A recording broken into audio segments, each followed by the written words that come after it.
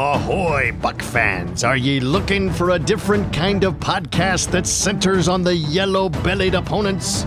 Well, you've come to the right place. Get ready for an enjoyable, in-depth look back at the important moments, historical facts, and games for the Buccaneers against this week's opposition. It's the No Quarter Given podcast on the BuckPower.com podcast network. Now, let's get started with your co-hosts, Jason Powers and Peter Blake. All right, welcome back to the Week 10 version of the No Quarter Given podcast. Fresh off a bye week, some beach time, some pool time, some whatever time these players like to do on their time off. We are back for another week where we are going to preview the Tampa Bay Buccaneers and the Washington football team. Not the Redskins, but the football team. Want to welcome back in my co-host, Peter Blake. How'd you enjoy your bye week, Peter? I did absolutely nothing besides work overtime at my first job. I did no shows besides that. And I think nobody would want to do a show after that disappointing loss versus the Saints a couple weeks ago. Yep, let's do a quick recap of the New Orleans game. Obviously, the Bucs head into the bye at 6-2. They start the bye week with a I won't say it's a bad loss, but it's a surprising loss in New Orleans. Jameis Winston goes down early in that game to a knee injury, which turns out to be a torn ACL at the hands of Devin White, who then got fined by the NFL. It wasn't a terrible play, but it wasn't a great play either by Devin, the way he tackled him. Unfortunate for Jameis. Trevor Siemian comes to the rescue in the Superdome and bails out the New Orleans Saints. Plays okay. The story of the game, Peter, was the defense of New Orleans stymieing Tom Brady and company. Yeah, I mean, 3 turnovers, 2 interceptions. Of course, the last one at the end, you feel good about it.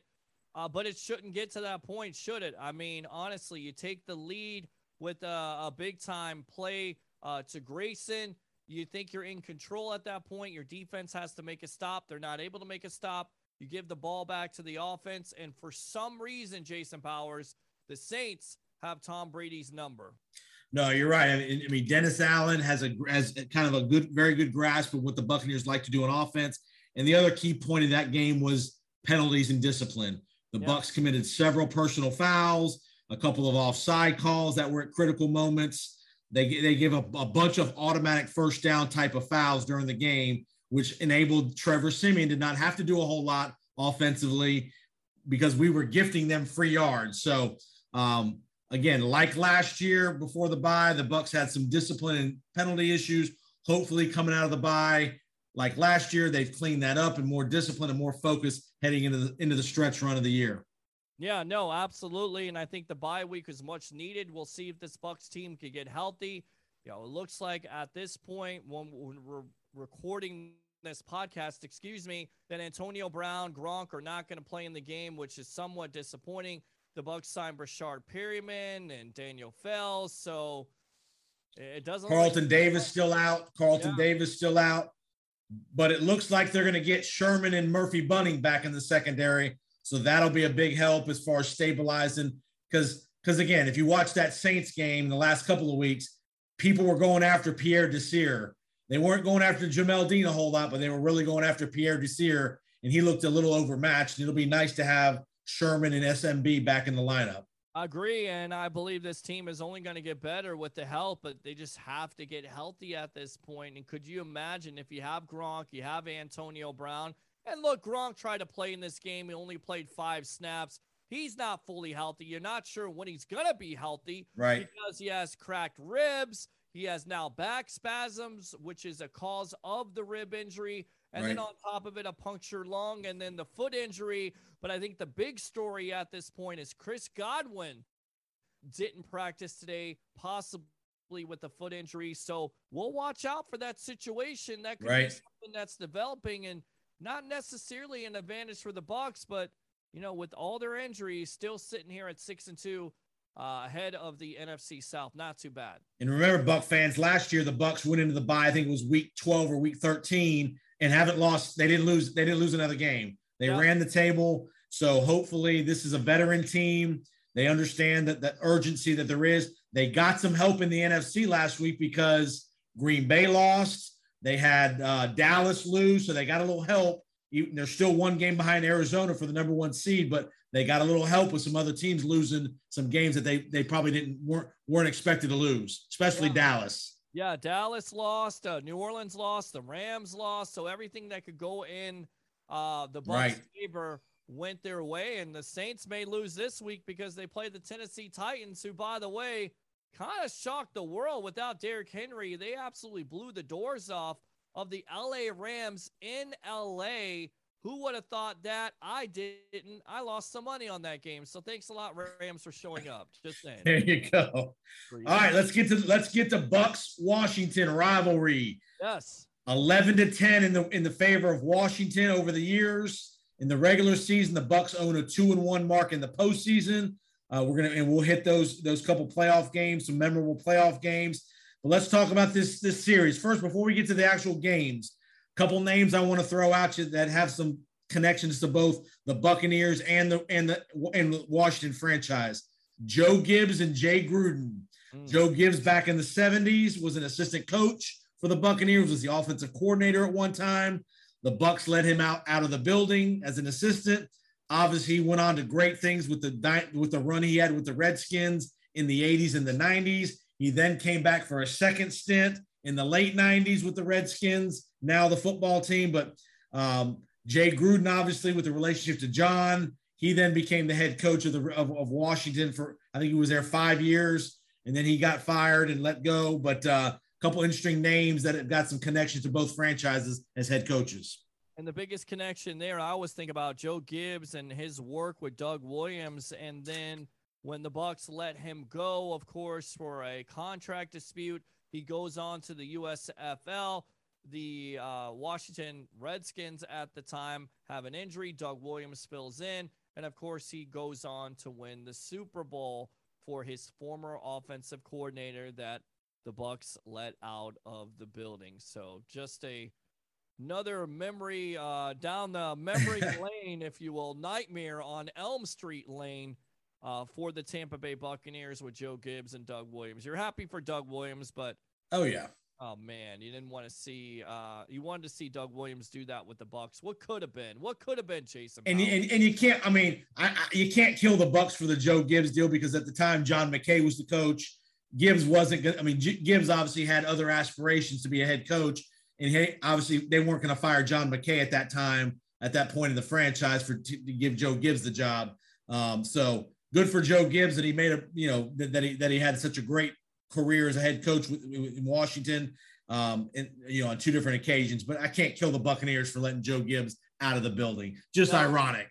Yeah, it's ironic, but you could definitely kill him for letting Doug Williams out of the building. Yes, absolutely, no doubt. They had no chance, Jason, to make the playoffs at that point. In fact, it was the downward spiral of your Tampa Bay Buccaneers once Williams left the building. Well, and remember, that was a Hugh Culverhouse, who was the owner at the time. He obviously had some skeletons in his closet related to racism and that kind of thing.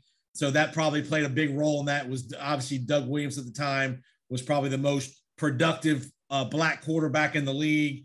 The Bucs didn't want to pay Doug. Doug ended up going to the USFL, the Arizona Wranglers, and then he came back to Washington when the USFL folded because the Buccaneers refused to pay him when he had proven by taking the Bucs to the playoffs numerous times that he was worthy of a pretty good contract as a quarterback.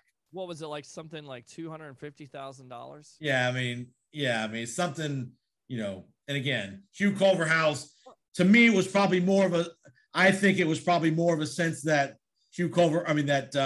Doug Williams was a black quarterback more so than, because if Doug Williams was a white quarterback, I bet Doug Williams gets the money in 82, 83 when he left to go to the USFL. I bet he'd have got paid if he was Doug Williams, the white quarterback. Yeah, just cheap. Culverhouse was cheap, and not a good thing. And of course, Culverhouse known for Bo Jackson too. Well, yes, exactly. Yeah. All right, 1982, Tampa Stadium in a monsoon. I know I sure don't remember that. We lost to the Redskins 21-13. The game was marred by 4 fumbles by the Buccaneers. And ironically, it was the last game before the 1982 strike. I don't remember it either. I don't know, but it sounds like Buccaneer football back then with all the fumbles. And again, 80s, 90s, 2000s, 1950s, 1920s. Jason Powers, if you turn over the ball, you have no chance to win. None. Correct. No, you are right about that. In that aspect. In fact, it's gotten even more. There's been even more of an emphasis, if you will, on turning over the ball. And remember, 1982, and here's another kind of interesting thing with Washington, a correlation. I think in both strike years, 82 and 87, the Washington football team won the Super Bowl both years, if I'm correct. And I think I'm right that they won the Super Bowl in 82 when there was a strike. In 1987, there was another strike, and Washington won the Super Bowl, and again in 87. So I think I'm right on that. And then they won again in 90. I think it was, who the running back at the time was who? John Riggins. John Riggins, and yep. You remember the famous run in the Super Bowl against the Dolphins, I believe. Yeah. And then 87, you had, I think that was Mark Rippon. No, Rippon might be 91. No, 87 was Doug Williams. 87 was Doug Williams. Yep. And then Mark Rippon, they had a great team in 91 when they won the Super Bowl with Joe Gibbs as well. So 91 or 92 versus the Bills. Yeah, one of those. Yeah, because 91 was in Tampa, was the Giants in Buffalo. I remember that because I actually worked that game as a vendor at Tampa Stadium. I sold sodas at the 91 Super Bowl, the Desert Storm, Whitney Houston Super Bowl. Oh. I was walking up and down Tampa Stadium slinging sodas to make a couple dollars as a high school senior. There you go, man. You're doing it. You're living the dream right there. That's it, man. Slinging sodas, and now look at you. we're still slinging sodas. But let me tell you something, brother. When we had those 1 o'clock games, it was so damn hot in that stadium, walking up and down those steps, man, carrying 2 and 3. I was literally carrying 2 and 3 racks of these metal racks of sodas. I mean, I was humping it, man. And not making a lot of money. Well, look, hey, I know how you feel because I was our good buddy TJ Reeves was calling me the mule the other day because I was humping around all that equipment, big laptop, big lights, all this other stuff. I felt like it was gonna fall down. Of course, we went out to the Fury Paul press conference, which was amazing, but parking about 10 minutes away, it was still a little bit hot. I thought it was going to be cooler. I had my suit on. You were styling and profiling, brother, like the nature boy. Woo! I was about to be a nature boy, about to be a nature hike at that point from the parking garage to Amalie Arena. So, it was interesting, to say the least. So I know how you feel. I definitely know how you feel when it comes to putting all that stuff on your back or having to carry large quantities of things. Man, it just becomes very. Hey, nothing like some good hard work, my brother. It'll all pay off for us. Oh, absolutely, it will. And you get a workout in the process. Leg workout. You skip a leg day, there you go. There you go. All right, 1994. The Bucks get their first W against the franchise.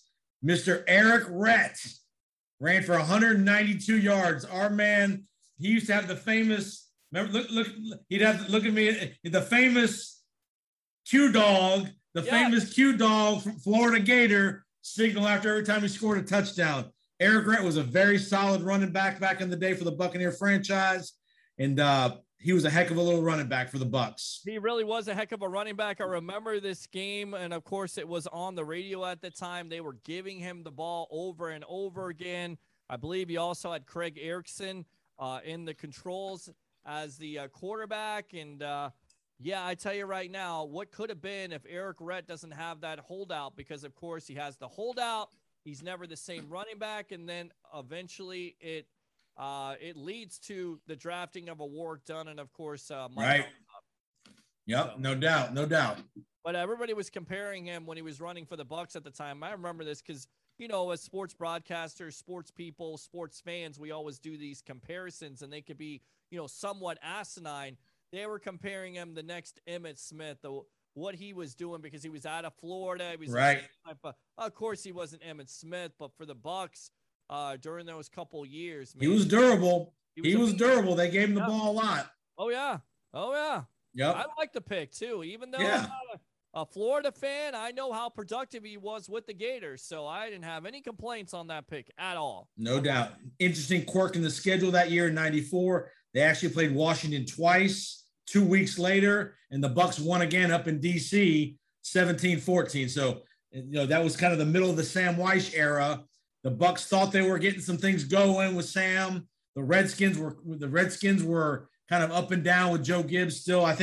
I'm not sure if Gibbs had left yet, because I know Gibbs left in the early 90s, maybe a year or so after that Super Bowl. He might have been gone at that point, but the Bucs go up there and win 17-14 again in 1994. Yeah, no, you're absolutely right. And what a weird time. I mean, a weird quirk in the schedule. You have to play the Redskins twice. I mean, right. It's crazy. I never thought about that, but yeah, at that point, and never think about it, honestly. Yeah, I have no idea what caused all that, but yeah, because they weren't in our division. It wasn't a division issue, but who knows? I don't know, but I remember Gibbs coming back the second time, and I believe that is I'm trying to think, I believe it was the opening game of Gibbs's when he came back. The Bucs were the opening opponent. We'll get to that in probably a little bit. Yep. 2003, year 2 of John Gruden. Brad Johnson in control. They go up and they thump Washington 35-13. 4 touchdowns for Brad Johnson. Derek Brooks with a pick 6. This was kind of the heyday of the Buccaneers, the defending Super Bowl champions at the time. Washington was kind of down. I think that was kind of the Heath Schuler. He might not have been in that, but the Washington was really going up, was not doing well as a franchise at that time. The Bucs go up and take care of business 35-13. But you kind of skip one, a really important one in the postseason. Yep. This is the January 2000, of course, the 99 year when the Bucs eventually go to the NFC Championship. Yep. Washington gets up 13-0, and Sean King is starting at that point, and you're kind of wondering what's going to happen. John Lynch makes a key interception to give the Bucs back that momentum. They go down, score a touchdown, and then they eventually take the lead. Who's the guy on the last play of the game that has the ball for the Washington football team, Washington Redskins? Wasn't that a botched field goal? And it was. And who was the guy that was the holder at that point? Matt Turk. Nope. Brad Johnson. Wow. Brad Johnson was the holder at that point. And, of course, I believe Sapp with the sack to end the game. And I tell you right now, there were a lot of people who thought that Washington could go in there, beat this team. Yep. And, of course, when the Bucs got down, again, they weren't an offensive juggernaut. We saw that the very next week versus the Rams. But, once again, it came back to a total team effort, of course, led by that defense, making big-time plays in that game. And remember, the Buccaneers, I think Mike Shula might have been the offensive coordinator at the time still. So, we had the very vanilla offense. Dungy was a proponent of conservative offense. So that was the Buccaneers kind of game, a 14-13 kind of defensive battle. Yep. The same thing in 2005, another defensive battle.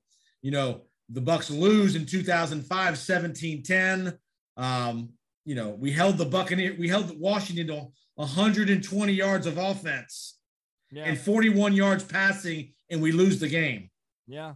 And it says former Buck Dan Turk sent down a terrible snap and the kick never got away. That was in 2000. So, but I just remember. I was thinking Matt Turk. Matt Turk was his brother, who was a punter for a long time in the NFL for many years. But you're right, Dan Turk. And I think Dan Turk used to play for the Buccaneers before he went to Washington. He did. You're absolutely right. And you just you never, you're watching that game.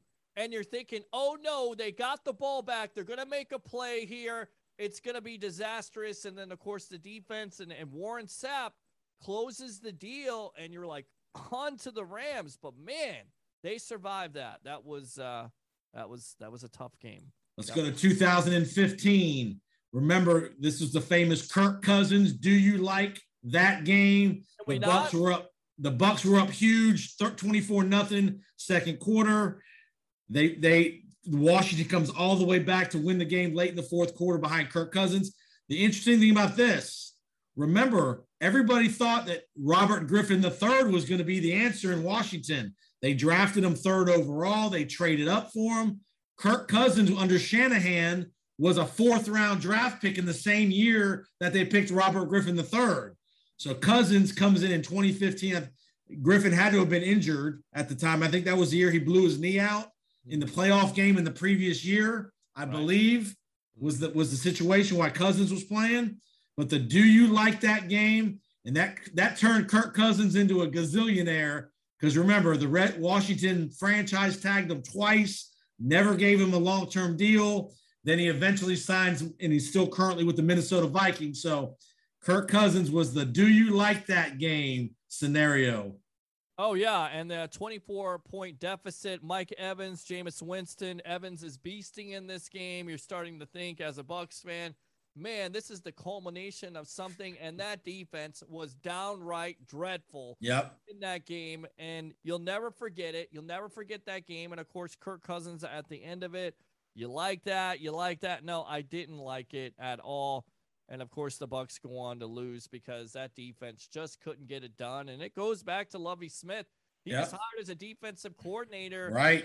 And it was offensive. Remember, that was probably the beginning of the end of Lovie. I don't remember what week that game was in, what week. But when you blow a 24-0 lead, and I think they ended up going 2-14 that year. No, not that year. You're thinking of the first year with Lovie. Okay. They went, 6-10 in year two with Lovie? And they're actually 6-6 before they lose Quan Alexander to a 4-game suspension. Because I remember, stupidly on my part, I thought the Bucs could be a playoff team with Jameis Winston, and of course they go 6-10. But it was Sunday, October 25th. I'll never forget. So mid-year, it was probably week 7, week 8 type deal. But yeah, that was terrible loss for the Buccaneers. Definitely a contributing factor of why Lovie Smith was Absolutely. fired. Absolutely. All right, let's hit the last game. Obviously, last year was the last playoff game. The Bucs go to Washington in the wild card round. Tom Brady against Taylor Heineke. Give Heineke credit; he actually played pretty well in that game. The Bucs ended up. I don't think the game was ever severely in doubt that who was going to win the game. I know the game point-wise was close at some times, but the Bucs win the game 31-23. And obviously they head to the next week. They then head to New Orleans for their famous, obviously the New Orleans game and then the Green Bay game. So your thoughts of when you saw Taylor Heineke versus Tom Brady last year, wild card weekend in Washington. Well, you think they're going to blow them out. And then, of course, once again, the Washington football team makes it close. But the story of the game coming into it was Chase Young says, I want Tom Brady. And then you remember that offensive line completely shutting him down along with that potent defense. And it was Rob Gronkowski. You remember him playing him on the left side to help out Donovan Smith. Right. So you were concerned going into that game, but you just knew Tom Brady and that Bucs game plan, they would have something in store. And they did, and it kind of made me laugh because that whole big-time story that week was Chase Young. I want Tom Brady. I want Tom Brady. Ohio State versus Michigan, and, of course, Tom Brady has the last laugh. And that was also the emergence of Leonard Fournette in that game because the victim of volume and the Ronald Jones had an injury. So Leonard Fournette stepped up. It rushed for 93 yards and had a couple catches. So remember the reason we were on the road. We had a better record than Washington last year, but Washington won the NFC least last year. I think they were 7-9. Was it a 7-9 home team winning the division home game situation? Correct. So yeah. And Fournette, he had over 100 yards from scrimmage in that game. So. And then Sean Murphy-Bunting with another interception. A lot of people are not big Sean Murphy-Bunting fans, but he had an interception in that game, had an interception, of course, in the New Orleans game, which was huge. So The emergence of not only Leonard Fournette, but that defense, especially that back end. You really liked what you saw. And even though Heineke threw for 300 yards, they made some plays in that game. They absolutely did. All right, let's get to the game Sunday up in Washington. Again, rematch. Tom Brady against Taylor Heineke. Heineke's, he's got the job. Fitzpatrick, we thought was going to be the quarterback, but he got injured in week 1.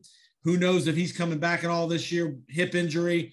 But Heineke and Brady again, the part of both teams coming off a bye, so they're both going to be well rested. The key to this game, obviously, is protecting Brady with the biggest disappointment. I think one of the biggest disappointing units in the league this year has been the Washington defense. Yeah, no, the Washington defense is absolutely taking a step back, especially that back end, which is one of the worst in the league. I feel like Tom Brady with that bye week, that rest, getting some players back. You hope that you can get back Gronk. You hope that you can get back an Antonio Brown. With all that being said, with the offensive weapons, Brady should feast. And you're exactly right. It goes back on the onus of protecting Brady, keeping him upright versus that defense, of course, with Chase Young. No, no. They got a handful of number 1 picks. They got Jonathan Allen, Chase Young, Montez Sweat, which I think Montez Sweat may be injured. I'll have to check that. You're right. I don't think he's going to play in this game. He is injured. And then, of course, you also have Daron Payne in the middle. Those right. This is out of Alabama. The Alabama boys coming after the Michigan guy, man. Michigan man. So tell me what you see. I mean, again, and I think the Buccaneer defense, this is where you want to see the Buccaneer defense. The back end's much healthier. I want to see some discipline out of Devin White and Levante David. Let's stop making these stupid penalties. Play your role, like Todd Bowles likes to say.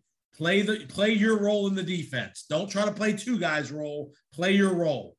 Yeah, I want to see some ugly football. I mean, I don't care if they win by 10, 15, but if it's a close game, you're running the ball, you're having balance, you're not turning over the ball, you're cleaning up with the penalty situation. Not only the late hits, but also before the whistle, false starts, offsides, stupid penalties. It's time to clean it up, Tampa Bay. When you had that bye week, I think they're going to get it figured out, and they could win this game once again by 10 or 15 points. Even though it's on the road, we'll see what happens. But this Washington football team has been highly disappointing. Yep. It's not to say they don't have some weapons that you should worry about. Antonio Gibson at the running back situation, J.D. McKissick, and, of course, Terry McLaurin. So they definitely McLaurin's the guy you got to keep your eye on. He's a big-time receiver. So you have to make sure you got to pay attention to him, obviously. And again, who knows we're not sure what the weather's going to be like, but if the weather's decent, I think you'll see the Bucs really come out throwing the ball to try to go after that secondary and those linebackers. And again, don't be surprised if you see a little bit more of Giovanni Bernard this second half of the year. Because again, I think he's going to be a weapon as we move towards the playoffs with his ball catching ability out of the backfield. Yeah, and go back to the last year. You know what the big-time story was? If Mike Evans was going to play in that game, Mike Evans played in that game. He was awesome. The big story this week is Antonio Brown going to play? He's not. And is Chris Godwin going to play? Right. And there was speculation in Tampa. Would the Bucs be interested in Odell Beckham Jr.? I don't think that'd be a good fit because he'd be at best the 3rd or 4th option in Tampa. You got Antonio Brown. You just don't have enough room. Scotty Miller's coming back this week, allegedly. You got Tyler Johnson. There's not enough room for OBJ here in Tampa. So, But if you have injuries, I mean, if you have Brown out and it could be a long-term injury, you have Godwin out, Tyler Johnson, Mike Evans, nice, OBJ, but you're exactly right. What's going to be the cause and effect for the locker room? I have no problems with that because I know Tom Brady has controlled that locker room. Sure. The same thing with Antonio Brown.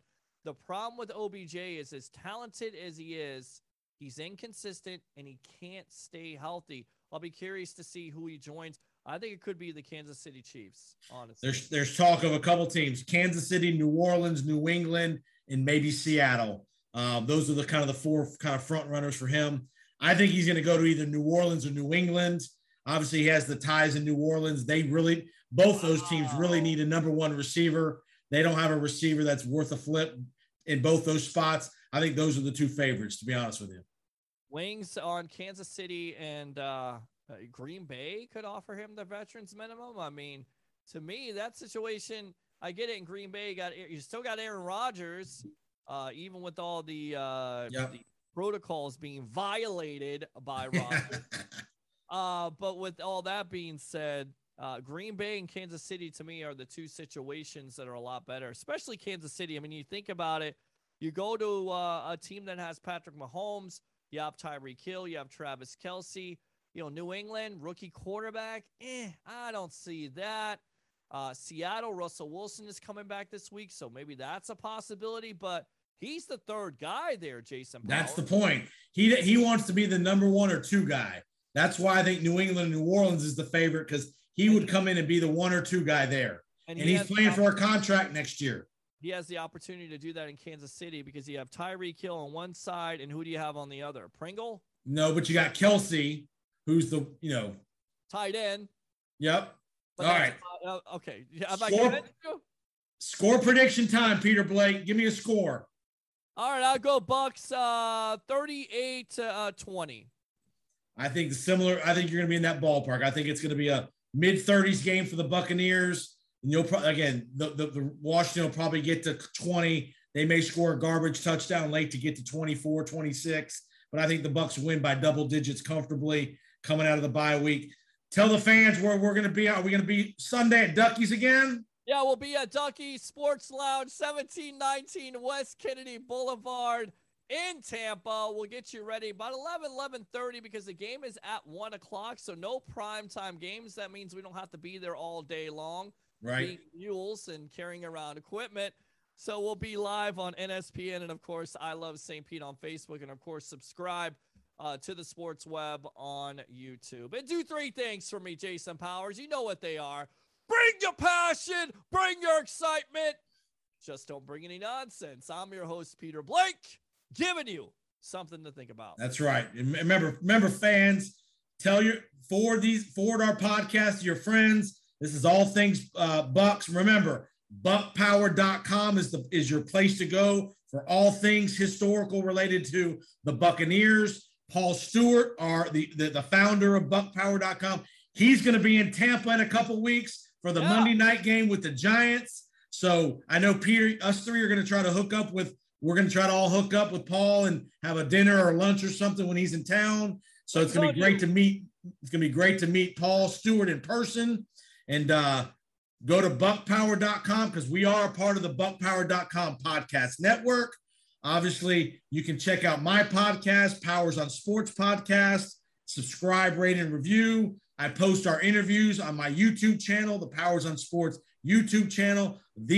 Our interactions on this podcast are posted there as well. So if you want to see Peter and I in person, go to the YouTube page. You can watch us talk back and forth in these same interviews, brother. Nobody wants to see us at all. Nobody. Yes, they do, man. The fans want to see us. Damn it. They definitely want to see us. And with all the big money we're making, we could definitely afford to buy Paul some wings. That's right, man. Yeah, it's going to be great to see Paul. And again, he's coming over for like 7 or 10 days. He's going to enjoy the Bucs game, and we're definitely going to hook up with Paul. Buckpower.com. We're part of the podcast network. I'm Jason. That's Peter. This is the No Quarter Given podcast. And one more thing, let's say, let's go Bucs. Let's get to 7-2, Peter Blake. Yes, let's go Bucs. We will see you next week for the next week's episode of the No Quarter Given podcast. We'll see you next week, and let's go Bucs. Join us again soon for another preview of a scallywag Buccaneer foe when we come back with another No Quarter Given podcast. And make sure, for the best in historical Buck coverage, you go to buckpower.com. And as always, keep listening to the buckpower.com podcast network.